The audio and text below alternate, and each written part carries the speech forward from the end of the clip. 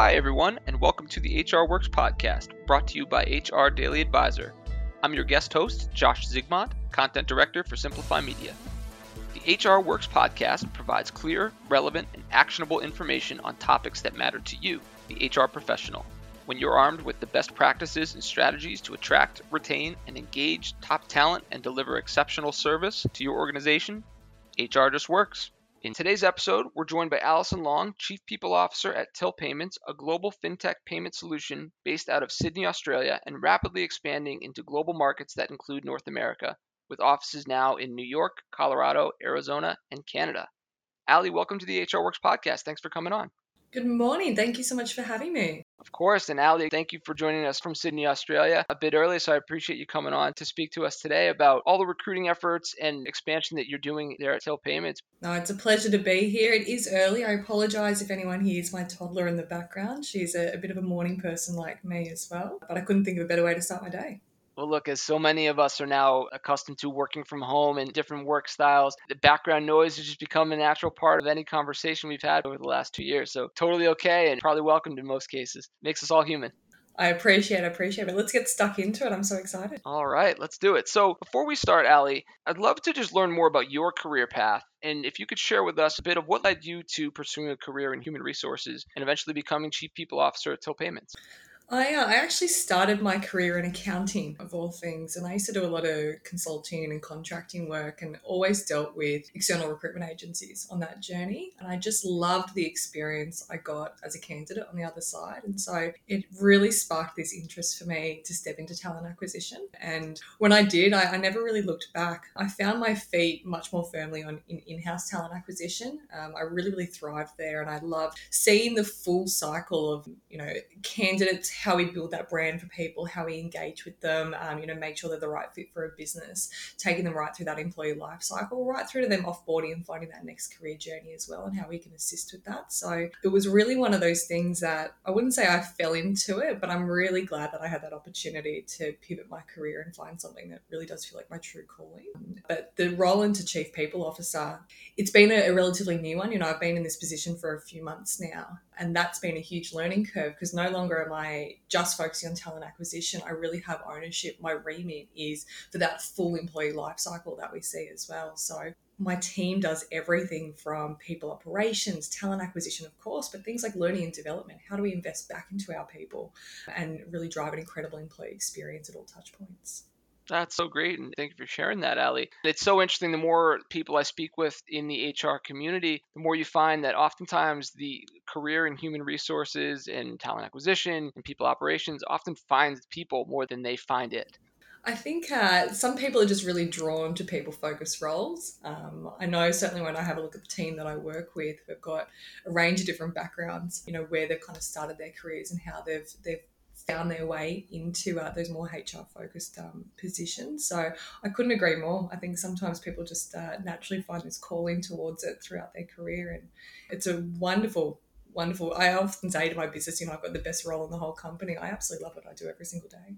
That's so great, and I love your positive outlook here. So, Ali, for our audience, many of whom are based in North America and may not be familiar with Till Payments, can you share a bit more about Till Payments and what the company works on?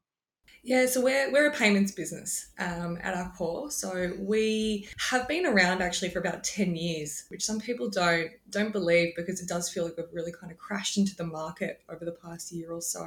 But essentially, we work really closely with merchants or partners to help facilitate a really brilliant payment experience for whoever their end customer is. And so we do that in a multitude of different channels and ways. And at the moment, our product offering is, I would say, the most mature within the Australian market, but we have been in the US market for coming up to a year now, and we're seeing some really great traction. Our team is about 60 people there that we've built over the past 12 months, and I think you're going to see a lot more things coming out about Till Payments as we continue to build our presence there as well.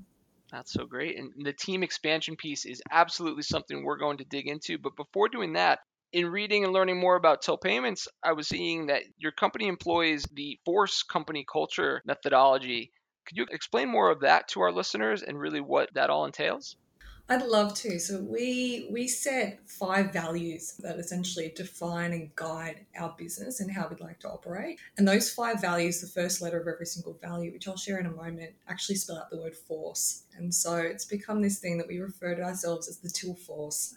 It really creates that feeling of family and unison when we talk that way and when we use that sort of language internally. But the 5 guiding values, it's focus on the customer and the rest will follow. We have a value that's one team, one family, and it really is how we kind of define, the experience we want to create for our people. We have one that's rest in reason and move in passion. It's really about thinking before you act.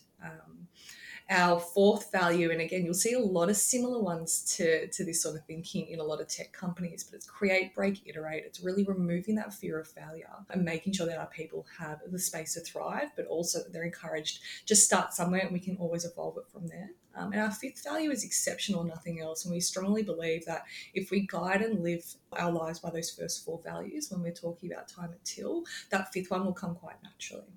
I love that. It's been such a stabilizing force, no pun intended there, for so many companies, especially going through the changing times of the last 2 years, is having a really strong company culture and established mission statement for employees to really live by and abide by and know that's the guiding light through so many changes and growth opportunities now going forward as we go into 2022. And many companies like yourself are looking to expand and grow their teams and develop in unique scenarios too, right? Not just based in an office, but with global workforces, with global teams that need one unifying statement or mission to get behind. Something like Force, it seems to work exactly like that. I couldn't agree more. And when we talk about, what we want to create as part of that employee experience, things like the benefits that we offer or anything around that, we actually then drive it back to what are our values, So what are the guiding principles for what's important to us as an organisation, and how do we make sure that the benefits that we offer our people actually align or reflect to those? Because if people are joining Till because they believe in those values, we want to make sure that that's actually a really holistic sort of offering that we can provide to them as well. Absolutely. So, Ali, I'm having you join the HR Works podcast today as part of our recruiting and talent acquisition week on HR Daily Advisor. So, with that, I wanted to look at some recent news that's taken place with Till Payments as you're looking to expand into the North America market, with offices now expanding into New York, Colorado, Arizona, and Canada. You're really building that global workforce. So, from a human resources perspective, what are some of the biggest challenges facing international organizations that are looking to enter into new markets, and in this case, specifically North America? I think there's a few things that come to mind, and certainly what we've experienced over the past 12 months as we've started to build our teams over there. So the biggest one, and we experienced the same thing in Australia, when I first joined the business as a very small startup way back when, and that was really around having any sort of brand awareness. So people didn't know Till, they didn't recognize the brand, and so there wasn't immediately that kind of feeling of trust with us. So we really had to show who are we? Not only what do we do as a company and what is our unique offering and why do we think we're going to be successful, but also what is the culture? What does it mean to work at Till? What are the sort of things that we champion and that we believe in? And if people will take that risk of joining a startup, what are they going to get in return for it as well? So it was really around creating that brand presence in market. The other thing that we needed to do as well, and this is one of the things that coming out of an Australian business, the sort of benefits that we offer our people, it is quite different to what we see in the US market. So we had to make sure that whatever we were offering to our people over there was really relevant to candidates who sat in that candidate market as well. So health insurance is a really good example. In Australia, it's a kind of nice to have. There's not many people in Australia who would turn down a role because they didn't get health insurance. However, in the US, of course, it's completely different. We see that it's the vital part of that kind of benefit package or that job offering. So we needed to make sure that we're doing the right assessment there. And to do that, we needed to make sure that we had people on the ground who really understood what those markets were or could advise us on that as well. So that way we were coming in with something that was relevant. It was obviously within the certain legislations that we had to work to, given they were different from Australia, and also, help start to solidify that brand awareness as well. Very interesting. Yeah, I mean, obviously, there's the challenges of compliance issues from country to country, working internationally, that so many brands now are trying to navigate and understanding that portion of it. But even the brand awareness piece is an uphill battle for so many upstarts and new organizations, especially those that may not have that global awareness. But that's, again, going back to something like a force company culture approach, where that can really drive home an understanding of what the brand is and what the culture is for the company. As, again, you're probably very new to even many new employees that come on board. It's exactly right. So we've harnessed both the force values and a phrase you've probably heard a lot, which is an EVP, so an employee value proposition. So we're actually just in the process of refreshing our EVP because we created one when I joined the business in Australia last year, and it was still a very Australian business at that time, and it was heavily focused on the attraction of people in Australia. And so we realized very quickly that we needed to evolve that as we started to enter more global markets. And so by doing that, what we actually did is we started to get an idea based on who was on the ground, in that North American market, how they could advise on it. But we wanted to go one step further, and we actually went out to our entire organization, which at that stage was just over 300 people. So this is a few months ago now. And we asked them, why did you join Till? Why do you want to stay at Till? What is that retention? What keeps you here? But also, what are the benefits that are important to you? What are the things that you'd like to see? Maybe they're nice to have, and what's absolutely vital? What is a non-negotiable for you, and it's going to make you really, really engaged to say with the business as well. So we took that sort of approach to take our people on the journey to create that EVP, and we're noticing coming into market as we continue to grow and scale, it is a really authentic proposition that we have for people who are joining us. It ties so closely to our values because, again, they do really intertwine. People have joined us for our values, and they stay for the benefits, and they stay for the culture and the career development that they're going to get as well as part of that EVP. Absolutely. And I think, again, that's such a smart approach, entering into new markets to become familiar with what the expectation is for the talent pool that you're now looking to tap into, seeing what's expected, what's being desired, but then also having what sets you apart, right? And what makes you unique and attractive to that talent that you're looking to attract in such a competitive market. Absolutely. And I think it's really important to be very authentic about that from the get-go. Not every candidate is going to love your business, and that's okay. The interviews are designed to be a two-way street. People should self-select out if they don't see alignment to what you offer or what you expect from people or what that culture is going to be. But for every person who sees it, it's not their cup of tea. You'll generally find there's some person who is so excited and so driven to be part of the business as well. But Ali, I think we're seeing that too with so many companies globally, certainly in North America, where they are really establishing what their brand is, what their culture is, and if it's the right match, great. If it's not, there are other opportunities out there. But I think with so many new options now too, right? You bring work from home or flexible work into the equation now as one of the defining factors of an organization. You can bring different pieces in that maybe even 2 years ago didn't exist, or there weren't as many to add into the mix and define what the company culture is. Now there are so many options to look at, certainly hybrid work or flexible working arrangements being one of them, that can set a company apart and really establish who they are. So if there's talent that is looking for a flexible work arrangement and does not want to be in person, that's the right fit. If there are people who want to work in person fully, there are options for them as well. I couldn't agree more. And I think flexible work is, and certainly I think what has happened over the past few years is it's no longer just about being at home or being in the office. And I think the pandemic has really changed that just at super speed. I think what we're seeing, and it's certainly what we do here at Till as well, is it's really thinking about, okay, what is true work-life balance? For myself, I'm an early riser. My toddler makes sure of that every single day. I'm in the office pretty early most days, and I love going into the office. I really thrive around other people as well. But I often leave early so I can still do the bed and bath and dinner routine with my daughter. And it's not unusual for me to jump online later that evening when I have more global calls that I need to be on with a different time zone. So I, as a leader, make sure that our business doesn't have kind of set start and finish times for the majority of our people. There are some roles that do require it because of specific shifts that we have to cover, but really around embracing that true flexibility. So how do you make sure that the day works for you? And we actually find that when we allow people to have that complete ownership and complete freedom of the way that they work, our people are a lot more dedicated, probably getting more out of them than they actually think. We do a pretty standard, 38 to 40 hour work week down here. I wouldn't be surprised if some people are giving more than that because they actually want to. They're so, they're really motivated by their jobs, but they also feel completely, in control over what their own work schedule is every single week as well. And it's one of the things that we're bringing flexibility in a new way, in a new light to Till as well. Yeah, I mean, that piece of being in control is so smart and absolutely right. So many employees are learning that, yeah, when they do feel like they're in control of their day-to-day schedule, there's more of a want and a willingness to jump into the additional work and put in the additional work because they're passionate about it. They're enjoying the work. They're happy to be there and a part of the culture. And that plays more into the company culture and corporate culture that we're learning so much more about over the past few years. Couldn't agree more. Couldn't agree more. And now, a word from our sponsor. Today's episode of the HR Works podcast is brought to you by Namely. We all do our best to stay ahead of the latest business trends, but keeping up can be its own full-time job. With everyone wearing multiple hats, it's easy to fall behind. And that's why you need Namely. It's the all-in-one HR solution that adapts with your business.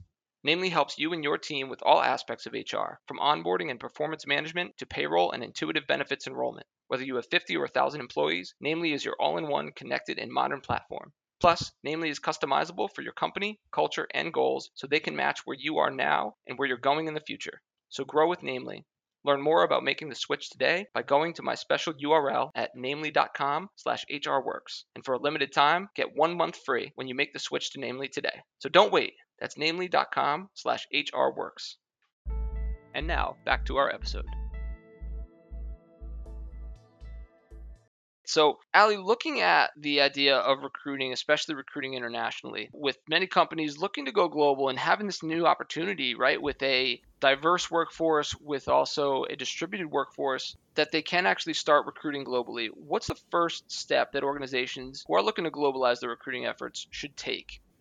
So we spoke before around, how you actually jump into market from a kind of a talent acquisition or recruiting point of view, so building that brand. So I think they're still crucial, but there's a lot of compliance things that people need to be aware of as well when they step into markets. And that's, wherever you're looking to hire people, what are the regulations around employment in those areas? That's something that you want to make sure that you don't get wrong from the get-go, because it's a very bad mistake to make and it's a very expensive mistake to make. What I would say, and this is certainly a learning that we had here at Till as well, is investing really early into the right systems and the right way to onboard people as well, especially when people are joining you remotely. They may not have as much crossover in terms of time zones and that availability to their peers in other locations. The onboarding experience you're delivering for them is really well thought out. It's going to set them up for success.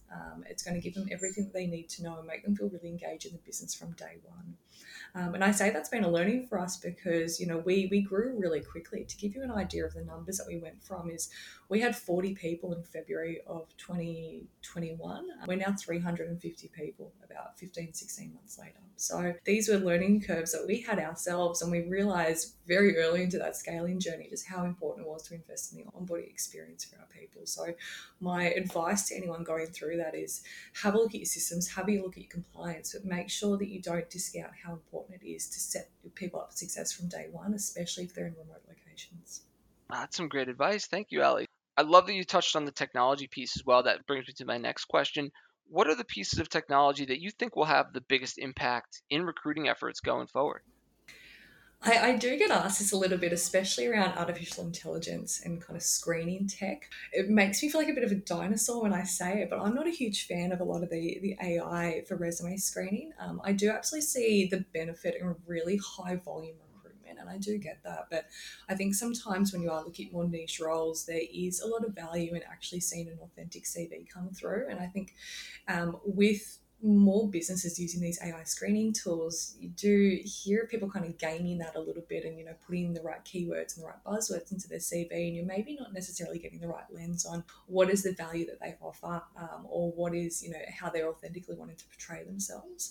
One of the things that we're certainly seeing as we grow is, how do we make sure that our interviews are as close to a real world setting as they possibly can be. So, we still want to make sure there's really open conversations and having behavioural questions and technical questions. And of course, they form a part of it. But how do we actually measure someone's capability in the role through strategic or technical testing? At the moment, we do a range or a mix of things. And some of them we use technology platforms for. Some of them we still kind of build these sort of strategy exercises ourselves. And I think that's going to be a huge opportunity for tech in coming years around recruitment, is how do we actually assess those skill sets really, really well. in real life examples that are relevant to the business that they're joining as well. And then I think the final one is when we think about recruitment, it's got to be a two-way street. And sometimes I think businesses forget that and it feels very, very one-sided. But as candidates to have a lot more options, it's some of the best job economies we've seen in the world at the moment. So there is generally more opportunities available for candidates when they are out there hunting. How do you make sure that, or how can we use technology so they can actually meet the team, understand the company culture better, understand the company strategy and vision? What are the different ways you can deliver that in a way that they can understand and really get a feeling of what it's going to be like to be on the ground when they join. And let's use technology to deliver that in a really easy to consume way. I love what you mentioned regarding the screening opportunity and taking advantage of technology to better screen candidates. I mean, we talk about so much on HR Daily Advisor of the cost of hiring, right? And so much goes into making the right hire. It can be just as costly on the back end to make the wrong hire and then have to start back at square one. Using technology, it can really benefit and eliminate some of those easy pitfalls with making the wrong candidate selection. Absolutely. I think there's, and again, it comes down to, I think, why that candidate might not be the right fit. So hence why there's so many different elements that are really crucial within a recruitment process. So, you want to make sure that there is that great cultural alignment, or I should say values alignment. So I try to shy away from saying culture fit. It's really around values fit. We want to make sure that we have people who really align to the values that we have as a business. And that's why we're so openly and outwardly expressing them constantly, so that we can make sure that if people don't feel that really aligns to what they want in an organization, they can self-select out early.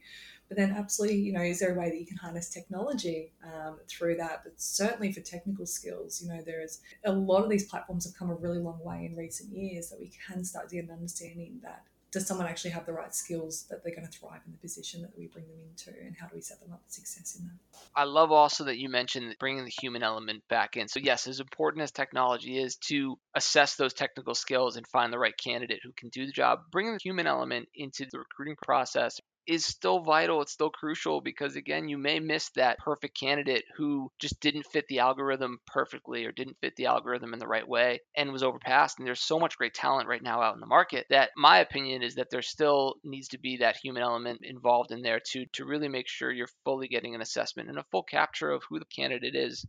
It's exactly true. And I think that where the human element can add value to is, we all know the stats around how much better teams are and businesses are when they have a more diverse workforce. And that's in a multitude of different ways. And I think sometimes bringing that human element in gives you the ability to cast an eye and say, well, how does this skill set actually complement the rest of the team? We don't always need a team who have the exact same knowledge or the exact same type of skills. It is really beneficial to have people who challenge the way that we think, and they come on board with different industry knowledge or different backgrounds and help us shape a much better product or whatever they might be working on to build.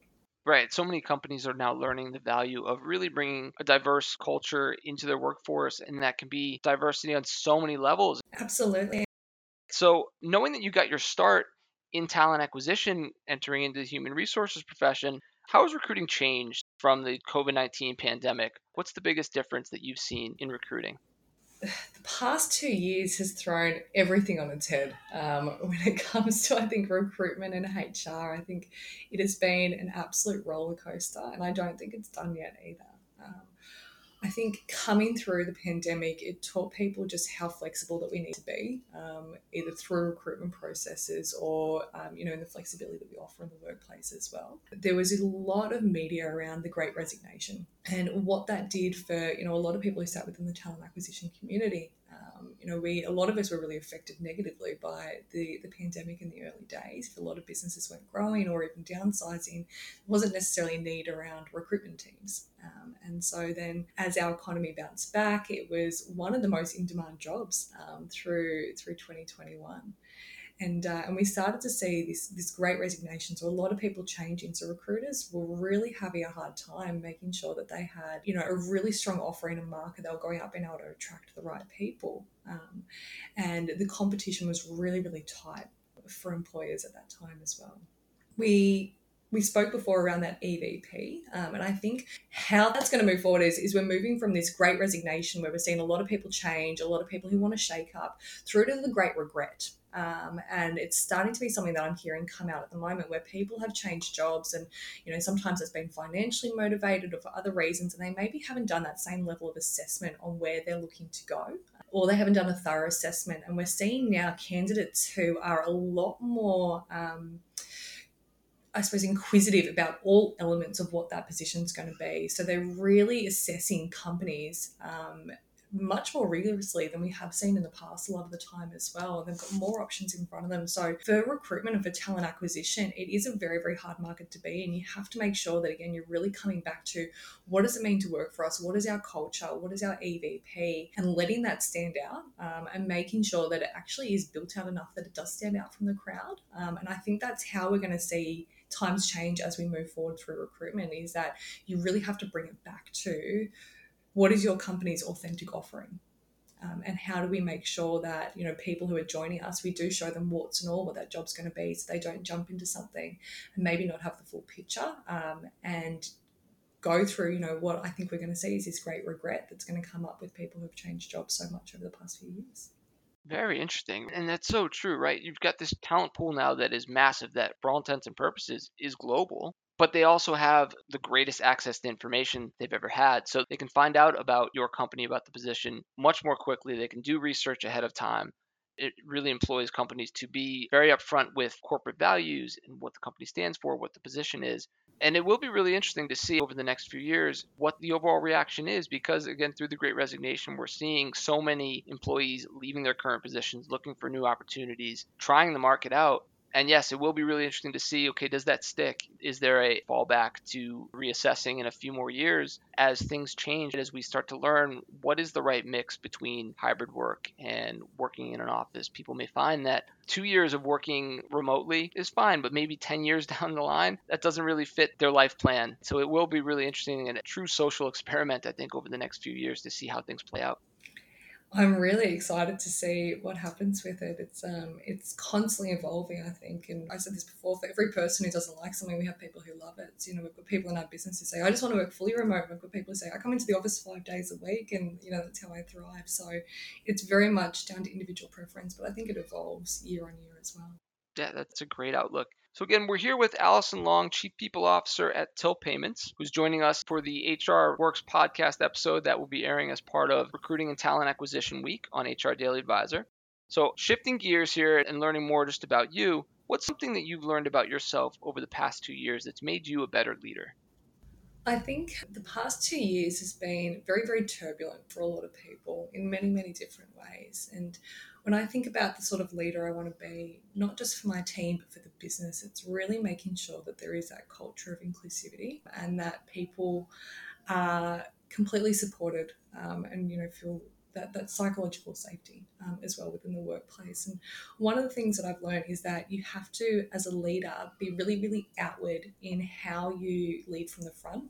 And do that. So an example of it is, I talk about flexibility in the workplace, and I talk about, mental health in the workplace a lot, but it's one thing to talk about. It's another thing to actually show the actions that I'm taking around that. So for example, whenever I get my hair done, I usually go on a Tuesday morning, I take my laptop, but I make a real point of, telling my team and people in the business, hey, I'm out, I'm going to be at a hair appointment today, so I can't take calls, but I'm online, I'll be on Teams, I'll be on email, to show them that it's perfectly okay, that again, they can have that true flexibility, they can make the day work for them for what they need to do.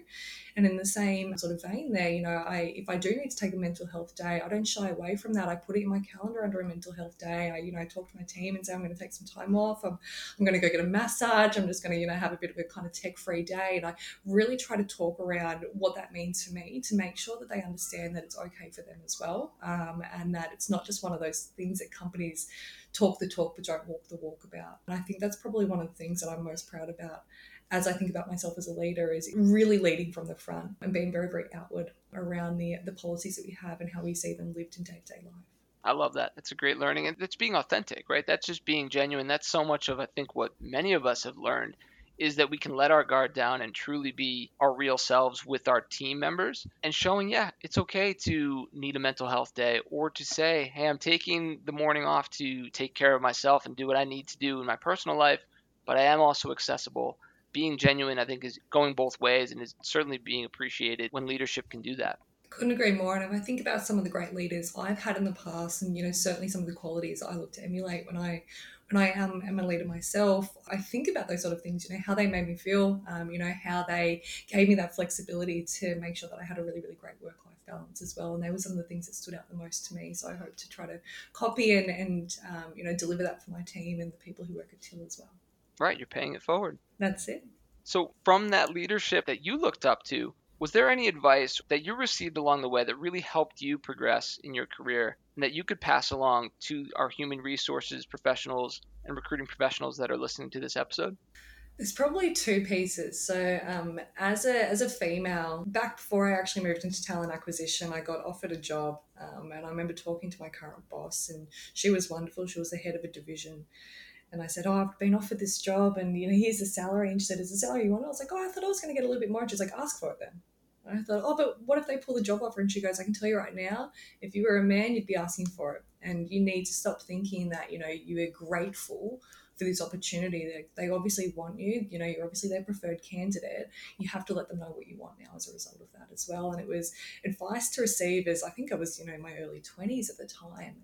And it was something that I've really held on to, and I've actually shared that back with a range of different, friends and colleagues over the years as well, that, just because you naturally want to feel that, I feel so grateful for this opportunity, doesn't mean that you shouldn't be asking for what you want as well. And it never hurts to have that conversation as long as you do it in the right way, of course. Sure. One of the other things that, and this has been a very, very recent thing is, as I've stepped up into a chief people officer role, I had a huge amount of imposter syndrome. And, it's very hard to believe that anyone else kind of feels the same way as you. And you kind of think, why am I sitting in this ELT meeting right now? What value do I bring? And it was funny, as I started to talk about that with some of my peers and some people that I know, everyone in the room was kind of feeling the exact same thing. And it just struck me, and it always surprises me just how much everyone actually feels imposter syndrome. And it's not only around, getting a promotion or starting a new job.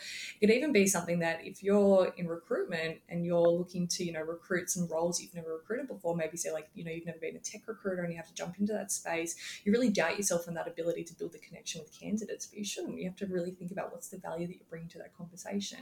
And everyone's on a learning journey throughout their career. And I think if anyone's not on a learning journey in their career, they're probably a little bit bored, to be honest. Yeah, that's so true. And you're 100% correct. We're all going through that imposter syndrome in varying degrees. And I think it's identifying, okay, where are your strengths? What makes you unique that you can bring to the table that sets you apart, and leaning into that. But it's so true. Everybody's dealing with it and fighting that battle of imposter syndrome. Absolutely. So I do my best to try to squash it. It does still come up from time to time, but I just remind myself that, there's a value that I bring. I've got a certain skill set, I've got expertise, and it's absolutely, valid. It's why I sit at the table, and that everyone's probably thinking the same thing around their area as well. Yeah, you lean on your strengths, but then you also recognize the strengths in those around you and lean on them when needed too. Exactly. That's what makes a great team.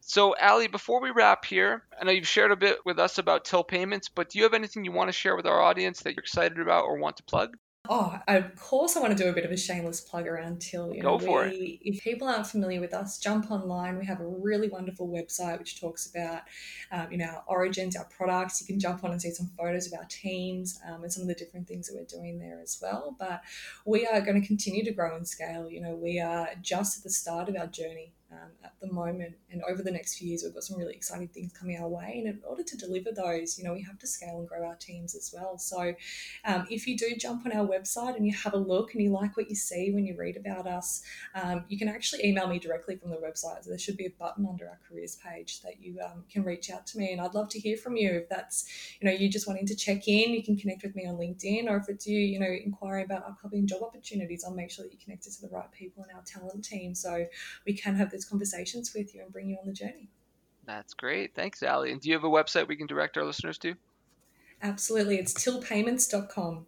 Nice and easy. Okay, great. Well, again, Allison Long, Chief People Officer at Till Payments, thank you so much for joining the HR Works podcast today and having a great conversation about recruiting, the state of recruiting today, and really what it takes to recruit in a global market. We learned so much. It was so great having you share so much of your learnings with us, and we hope to have you back again soon. It's been an absolute pleasure, Josh. Thank you so much for having me on.